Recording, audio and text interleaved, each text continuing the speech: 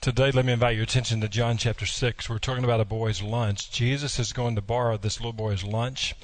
He's going to use it to do great things. So, John chapter 6. But as I think about this story, I love to ask kids questions. For example, to say to kids, when you grow up, what do you want to be and what do you want to do in life? Here's common answers that kids are going to say. I want to grow up and be a doctor. I want to grow up and be a race car driver. I want to grow up and be president of the United States. Even had one child one time say, I want to grow up and develop a cure for cancer. But as I ask kids those questions, I've never had a child come back and say, my desire in life is to live in my parents' basement for the rest of my life. No one ever says that. But here's what I've noticed in life for all of us. The older we get, the more our dreams have a way of changing. And here's what I mean. People put lids on us. They look at our lives and they say, you'll never be able to do that. You'll never be able to be that. And someone said here recently, the older you get, two things seem to happen. Number one, you forget things. And then number two, I can't remember exactly what it was. But as you and I think about John chapter 6, Jesus is going to borrow this boy's lunch, and he's going to do something that this boy never dreamt would be possible. And Jesus is going to use what this boy had to minister to thousands upon thousands of people. So, John chapter 6, beginning in verse 1, I encourage you to find your place in God's Word. And let me read the Bible for us today. It says, after this, Jesus went away to the other side of the Sea of Galilee, which is the Sea of Tiberias. And a large crowd was following him because they saw the signs that he was doing on the sick. Jesus went up on the mountain, and there he sat down with his disciples. Now the Passover, the feast of the Jews, was at hand. Lifting up his eyes then, and seeing that a large crowd was coming toward him, Jesus said to Philip, where are we to buy bread so that these people may eat? He said this to test him, for he himself knew what he would do. Philip answered him, 200 denarii worth of bread would not be enough for each one of them to get a little. One of his disciples, Andrew, Simon Peter's brother, said to him, there is a boy here who has 5 barley loaves and 2 fish, but what are they for so many? Jesus said, have the people sit down. Now there was much grass in the place. So the men sat down, about 5,000 in number. Jesus then took the loaves, and when he had given thanks, he distributed them to those who were seated, so also the fish, as much as they wanted. And when they had eaten their fill, he told his disciples, gather up the leftover fragments, that nothing may be lost. So they gathered them up and filled 12 baskets with the fragments from the 5 barley loaves left by those who had eaten. It was a Saturday morning. Angie and I were at home, had a pretty busy day, but we got a phone call from our family and said, we're having a family get-together at Angie's uncle's lake house. We'd love if you all have time to come and have lunch with us. Angie and I talked about it, thought about the schedule. Sunday was coming, but we needed a break. And we said, well, let's go down and have lunch with the family at the lake house. So we get in the car and we're driving south. And on the way, Angie and I are having this conversation. And here's the conversation. When we gather as a family today to eat, is anyone going to return thanks for the food? And that was a legitimate question. And then, interesting, it moved from there to say, I wonder if they're going to ask me to return thanks today at the family gathering. And so we get to the lake house, and we're standing around in the house, and then finally Angie's aunt asked everyone to go outside on the deck, and she's going to say a few words. And so I'm just wondering again, is anybody going to return thanks, or are they going to ask me to do that? So we're standing out on the deck of her uncle's lake house, and her aunt gathers the family around, and her aunt says this, I just want to spend a few moments saying some things that are on my heart. And she said, I don't ever want us to take family times like this for granted. Family is important. And I thought, that's a good word. I didn't anticipate that. I appreciate that. And then she said this, she said, I also want you to have peace with Christ. And I thought, I didn't see that coming at all. And then she talked about having the assurance of going to heaven and how she had peace with Christ and how she knew that she was going to go to heaven. And then she turned to me, and I was standing over to the side, and she said, as you all know, Ronnie is a pastor and a preacher, and he's going to tell you and share with you how you can have peace with Christ and how you can know that you're going to go to heaven. Well, I passed out at that time. I'm just kidding, not really. But again, you see how God worked. On the way down, I was just wondering, is anybody going to return thanks? Are they going to ask me to return thanks for the food? And then all of a sudden, I'm standing there with family members on this deck with an opportunity to share Christ and how to have peace with Him and how to have the assurance that you're going to heaven. Well, in that moment, be ready in season and out of season. Standing on that deck, I shared how Jesus left heaven and came to this earth, how he lived a perfect, sinless life, how we've all sinned and come short of the glory of God, how he died on an old rugged cross, buried in a tomb, and raised from the dead on the third day. The tomb is empty. Jesus Christ is alive.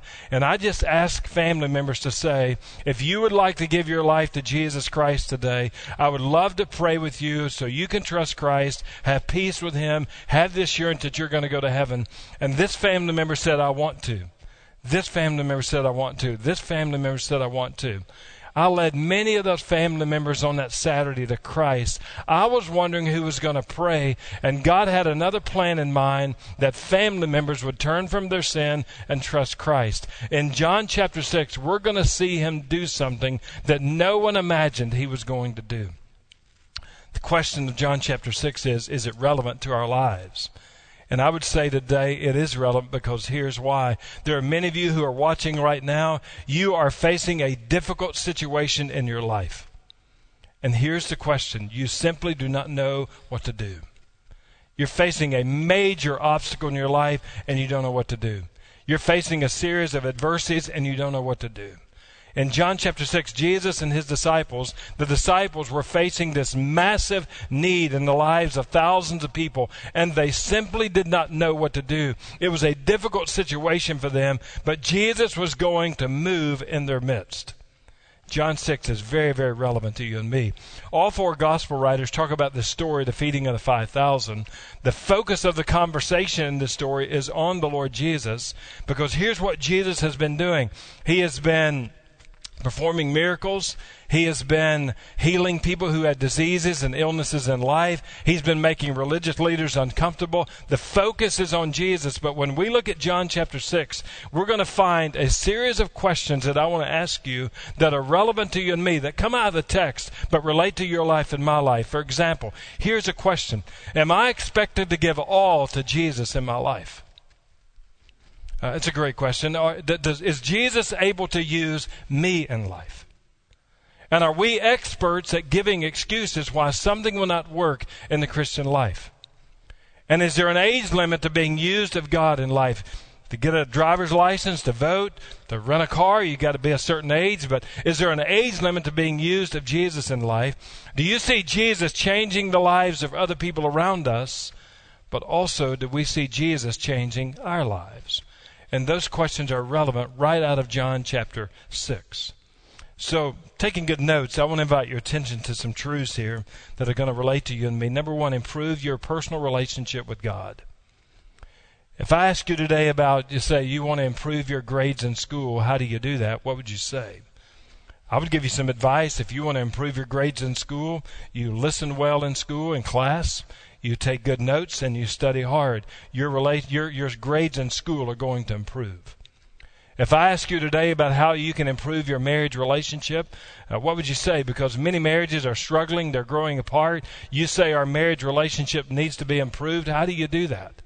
And I would say to you, if you'll communicate well, if you'll meet each other's needs in the context of marriage, and if you'll spend time together, you're going to see your marriage relationship improved. I would even go so far to say that in your marriage relationship, if you will speak these 15 words to each other on a regular basis, you will see your marriage relationship improve.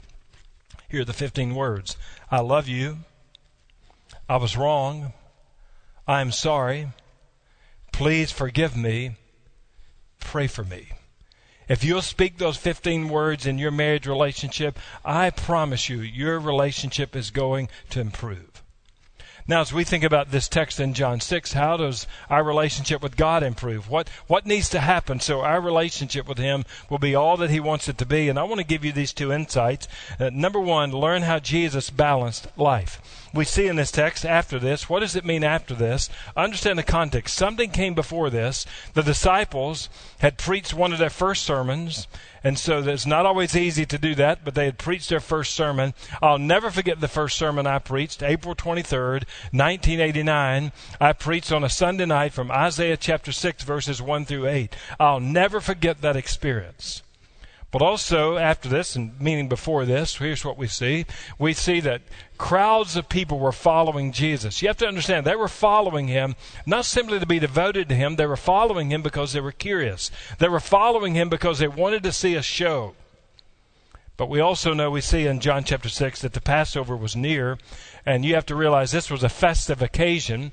The city of Jerusalem would have been filled with people. Streets would have been lined with people, and it was not always spiritual about the Passover either for the people. But we see this now after this, after those things, then the feeding of the 5,000 is going to take place.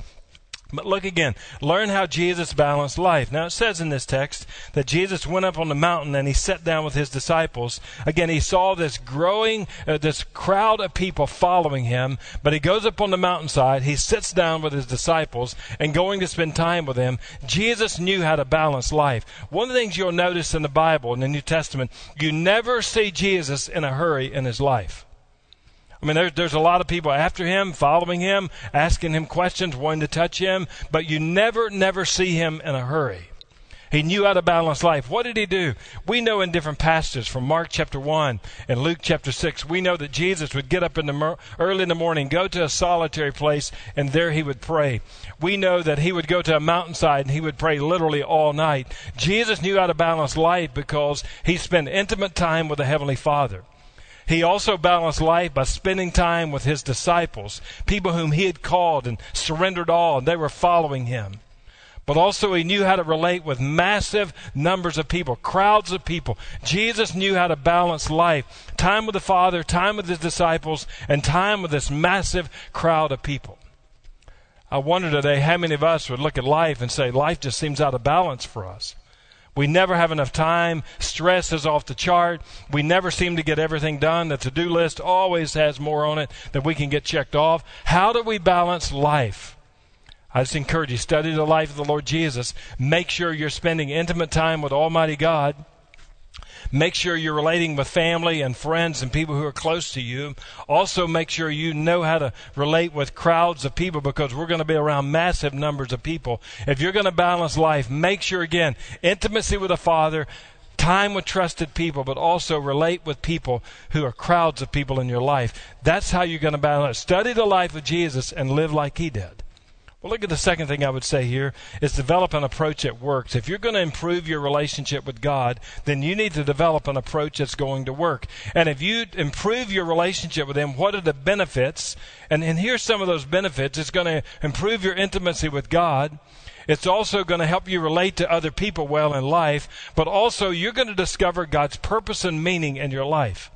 So if you'll improve your relationship with God, those things are going to happen. So over the next number of minutes here, I want to give you some practical insights about how to improve your relationship with God. I practice these in my life. They're very, very spiritually beneficial to me, and I believe they'll be helpful to you in life too. Number one is adopt a plan.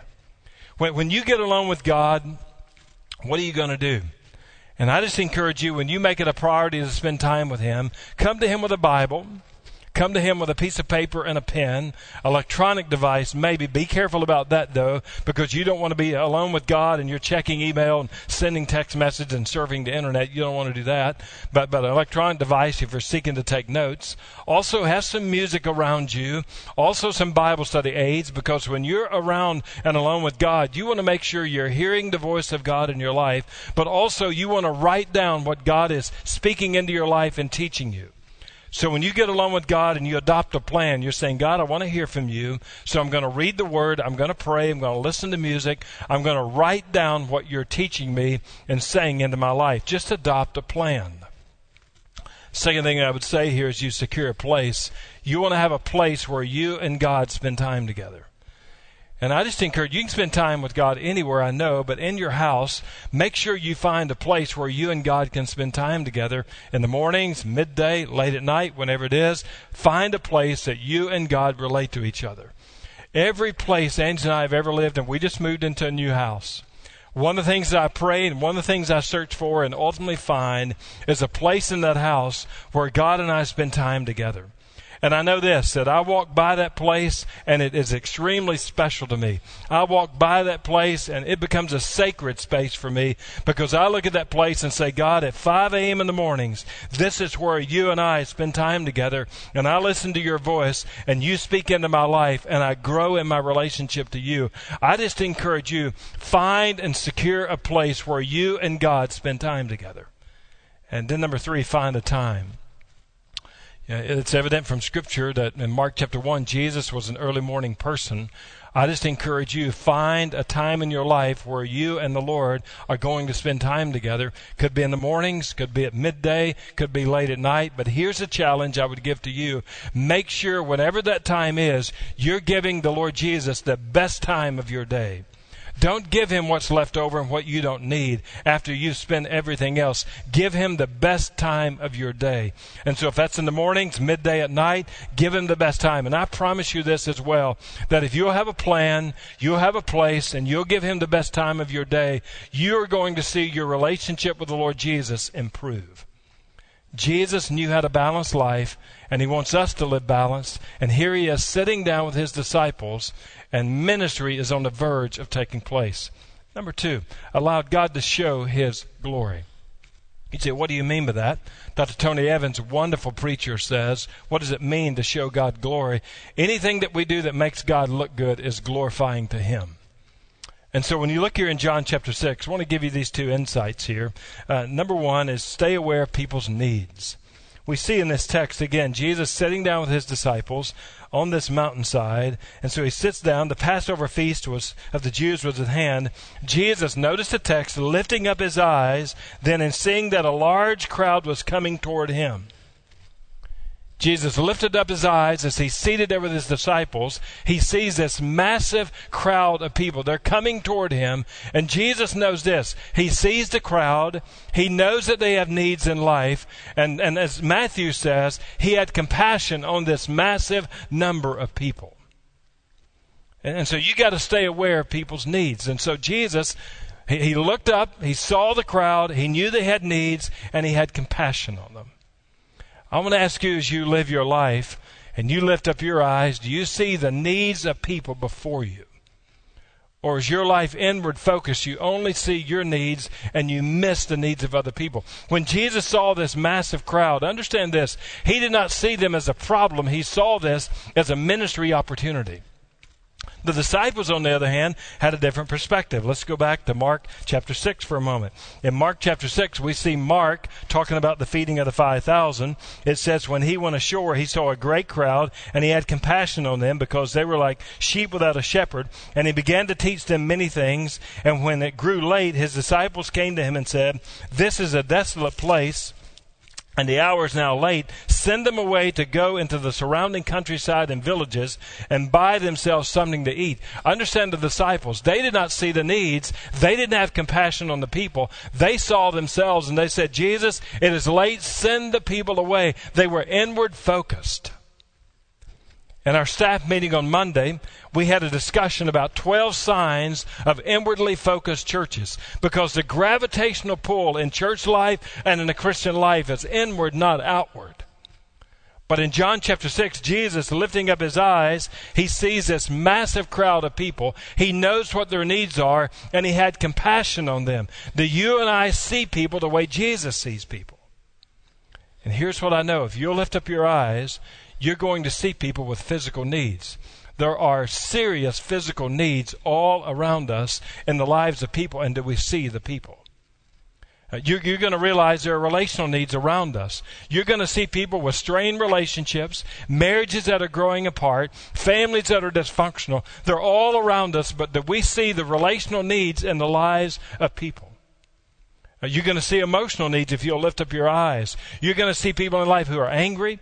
You're going to see people in life who are depressed. You're going to see people in life who are battling anxiety. You're going to see emotional needs all around us if we'll lift up our eyes and see people as Jesus sees them. You're going to see people with vocational needs. Their stress level at work is off the chart. They feel like they're in a dead-end job. It's got to get better than this. Vocationally, their lives are a mess. Do you see those people around you? You're going to see people with financial needs. They are buried in debt. They don't know how they're going to pay their bills. How can we ever get ahead financially?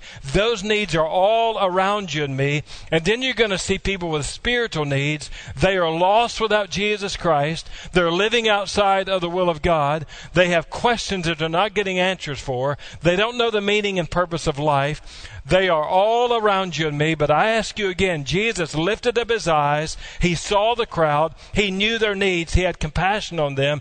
I ask you, are you lifting up your eyes? Do you see the people around you? Do you know what their needs are? And then, do you have compassion on them? And if God's going to show his glory, then we've got to be aware of people's needs. Jesus was aware. Look at number 2, to commit to live by faith. We know this from the Word of God. We know that we're to live by faith and not by sight. We know in Hebrews chapter 11, verse 6, the Bible says, without faith it's impossible to please God. So we're to live by faith and not by sight. In John chapter 6, Jesus again seeing this massive crowd of people. He knows their needs. He had compassion on them. Then he's going to ask a question. And he said to Philip, one of his disciples, where are we to buy bread so these people may eat? Jesus asked Philip a legitimate question. But interesting, Philip never answered the question. Jesus was saying in language we would understand, are you going to go down to Publix, Kroger, Walmart? Where are you going to go and buy bread for these people to eat? Philip answered him and said, Lord, we don't have enough money for these people to eat. And if we could buy something, they would only have a bite or so. We're not going to be able to feed this massive crowd of people. Is Philip living by sight or by faith? Interesting, in this massive crowd, another disciple, Andrew, is on the scene, and he looks up and he has surveyed the crowd. He finds a little boy there and realizes, hey, there's a little boy here. He's got a sack lunch. And in that sack lunch, there are some bread and fish in that sack lunch. And see, if Andrew would have said, hey, Jesus, I found this little boy here in the crowd. He's got a sack lunch. He's got some bread and fish. And put a period there, that would be great. But Andrew did what Philip did. He said, hey, I found this little boy. He's got a sack lunch. He's got bread and fish. But what did he say? Hey, that's not going to feed all these people either. He put a comma where there should have been a period. And so they're not living by faith. They're living by sight. Humanly speaking, they said, we cannot feed this massive crowd of people. They did not look at it divinely. They looked at it humanly. I wonder how many of us in church life and the Christian life, God puts a need before us. He asks us a question because, again, the needs are massive. And he understands the needs. He wants us to see the needs. Do we have compassion on them? And how many of us are experts at giving excuses to say, Jesus, we don't have enough money to do that. Jesus, we don't have enough workers to do that. We've never done it that way before. You and I can become experts at giving excuses if we're not careful why we're living by sight and not by faith. In John chapter 6, Jesus asked 2 of his disciples a simple question. Where are we going to buy bread for these people to eat? They didn't really answer the question. They just gave excuses. I just encourage us, make sure in life we're living by faith, not by sight. Now, let me give you number 3. Give God what you possess. As I think about this statement, we're to give him everything of our lives. Now we sing a lot of hymns in church, in the Christian life. For example, I surrender all. Great hymn of the faith. Wherever he leads, I'll follow. Another great hymn.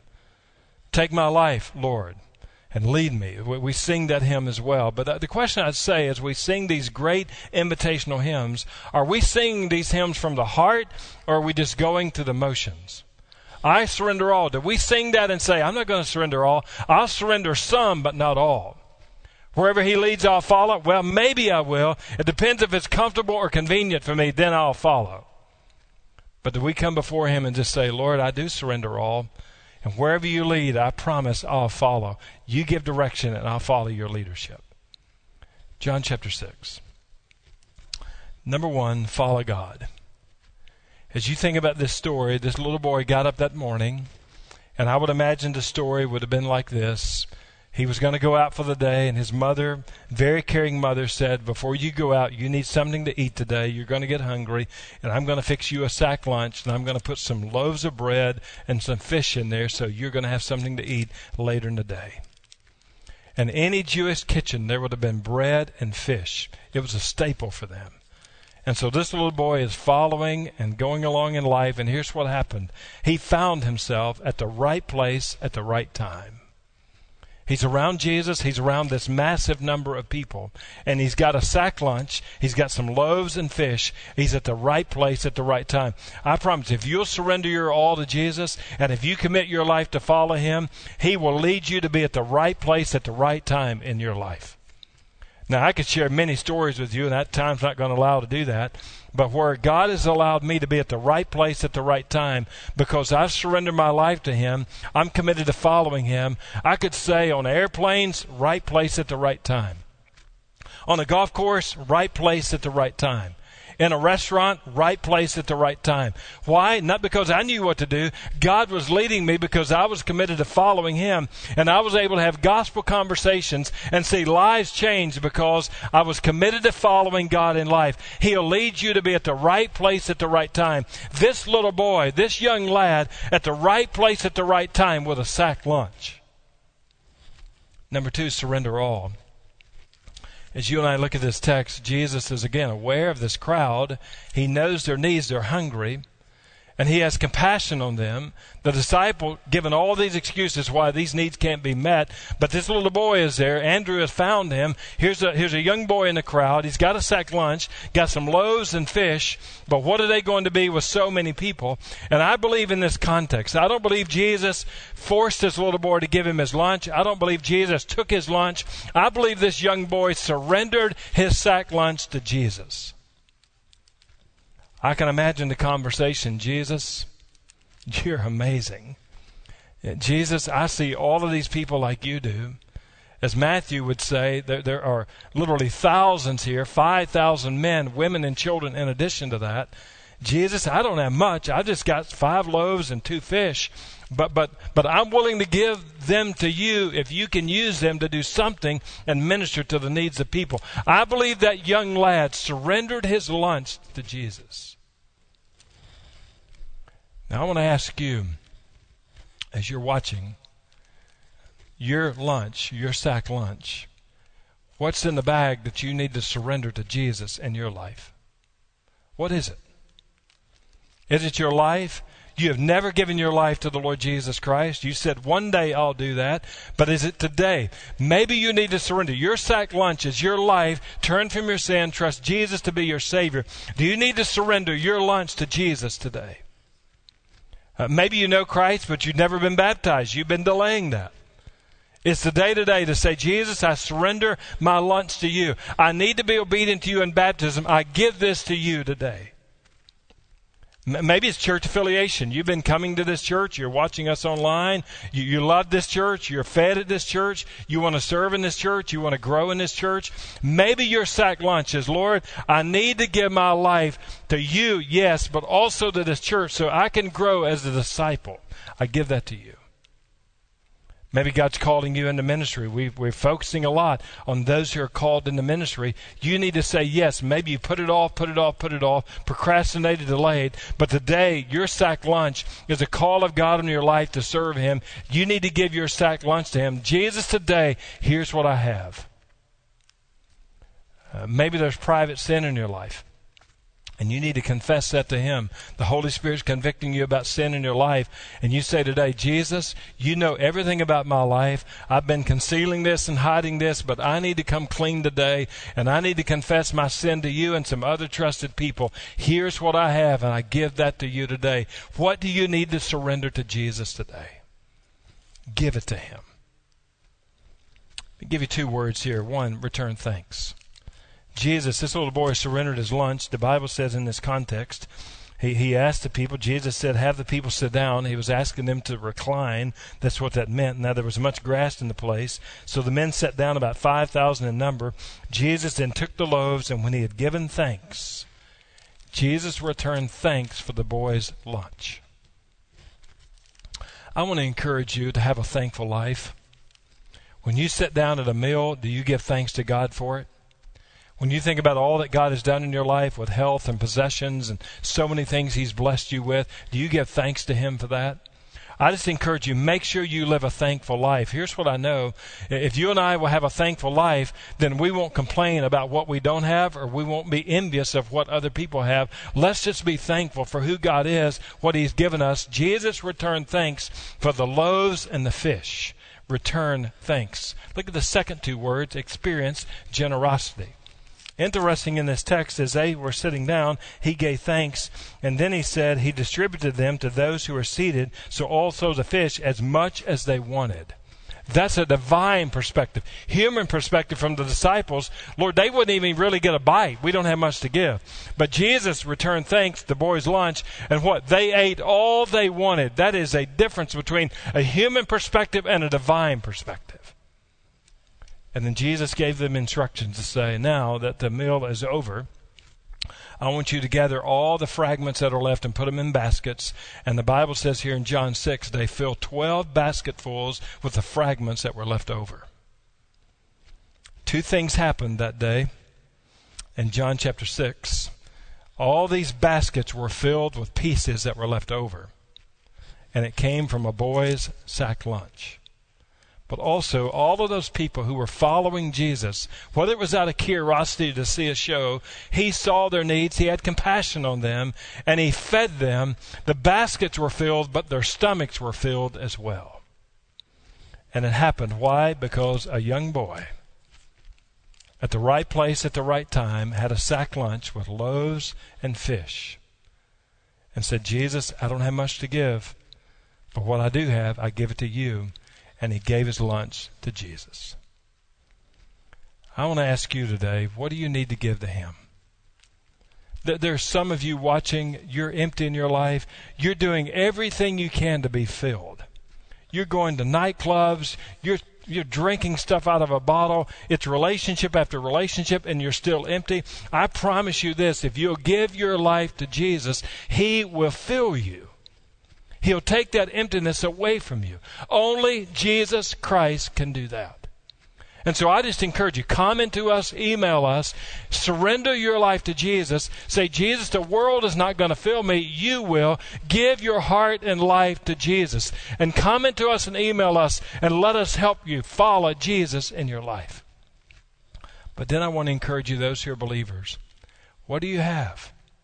There are needs of people all around you and me. And if you and I will surrender what we have to Jesus, He will take that, give thanks for it, distribute to other people, and so many needs are going to be met because Jesus has power to do everything. Remember these two words, His power, His provision. He'll take what you give Him and use that to minister to so many other people. Surrender everything. Wherever He leads you, follow. He will change your life and He will bless other people. He took a boy's lunch and fed thousands of people. He'll take your life and use you to make a difference in other people. Don't miss being used of God as a child, as a student, as an adult. Surrender what you have to Jesus and watch Him use you and change the lives of other people. So let's pray together today. Father, we thank You for the example of a young boy. Thank You there are no age limitations on being used of You. And God, I pray today for those who are watching that they will surrender their lives, they'll surrender everything that they have to You, and You will not only fill them, but You'll use what they surrender to minister and bless so many other people. And God, we want to celebrate with that. So I just pray people will comment to us, email us, and that we can celebrate and give glory to You, God, because You can do things that we would have never imagined. A difficult situation is not difficult to You when we surrender everything to You. And so, Father, we give You our sack lunches. Fill us and use us to touch the lives of other people. And I pray this today in Jesus' name. Amen. You comment to us, you email us, surrender your sack lunch to Jesus, and we'll celebrate how He's changing your life and how He's using you to bless other people. Let's continue to sing together.